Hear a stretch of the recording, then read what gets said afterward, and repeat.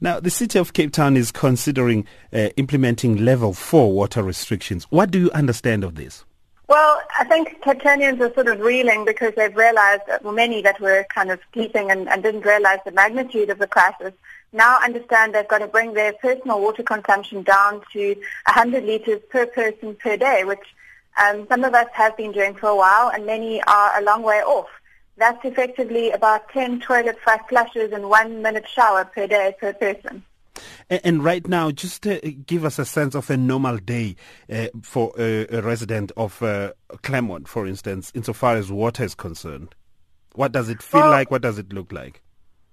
I think in my area of Claremont, we've let go of our gardens quite a while ago. That became less of a priority. So that water is consumed in a way that priorities such as drinking water and washing of ourselves is taken care of. In an average day, we are reducing the number of water washing cycles that we do. So we're not washing towels every day. We're washing our linen less frequently. Our children are getting used to standing in a bucket and having a 1 minute shower or a 2 minute shower, which we've done as more of a game with our children, and they've kind of embraced it as quite fun, like a bit of a challenge. There's a timer and you've got to get out the shower quickly, and they call each other out if they overdo that. Water that is used to boil an egg in the morning is used to steam vegetables later in the day. We're reducing the amount of water we use for washing dishes, capturing water everywhere. Our pool has been covered solidly for a while now. We won't be uncovering our pool until I don't know when, but we've let go of all the pool topping up and those systems. And lots of people are capturing water from the rainwater into tanks and other kind of capture opportunities. Some are still filling their pools using soft PVC pipes they attach to the drain pipes, but most of us have let go of those kinds of luxuries.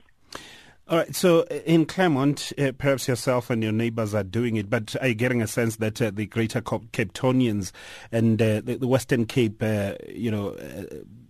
greater Western Cape, people are adhering to the restrictions?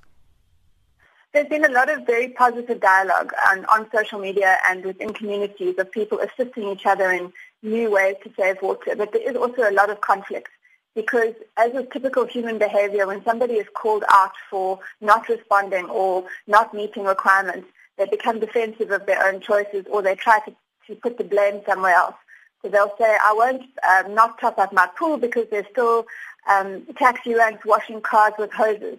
And those kind of arguments for me are irrelevant. I think every single consumer, particularly consumers that live in a privileged environment where they have multiple geysers and gardens that require a lot of watering, really need to shift behavior. So I'm seeing a lot of positive, and we have brought the water consumption down, but there's a long way to go. We've all got to really get smart in the next few weeks.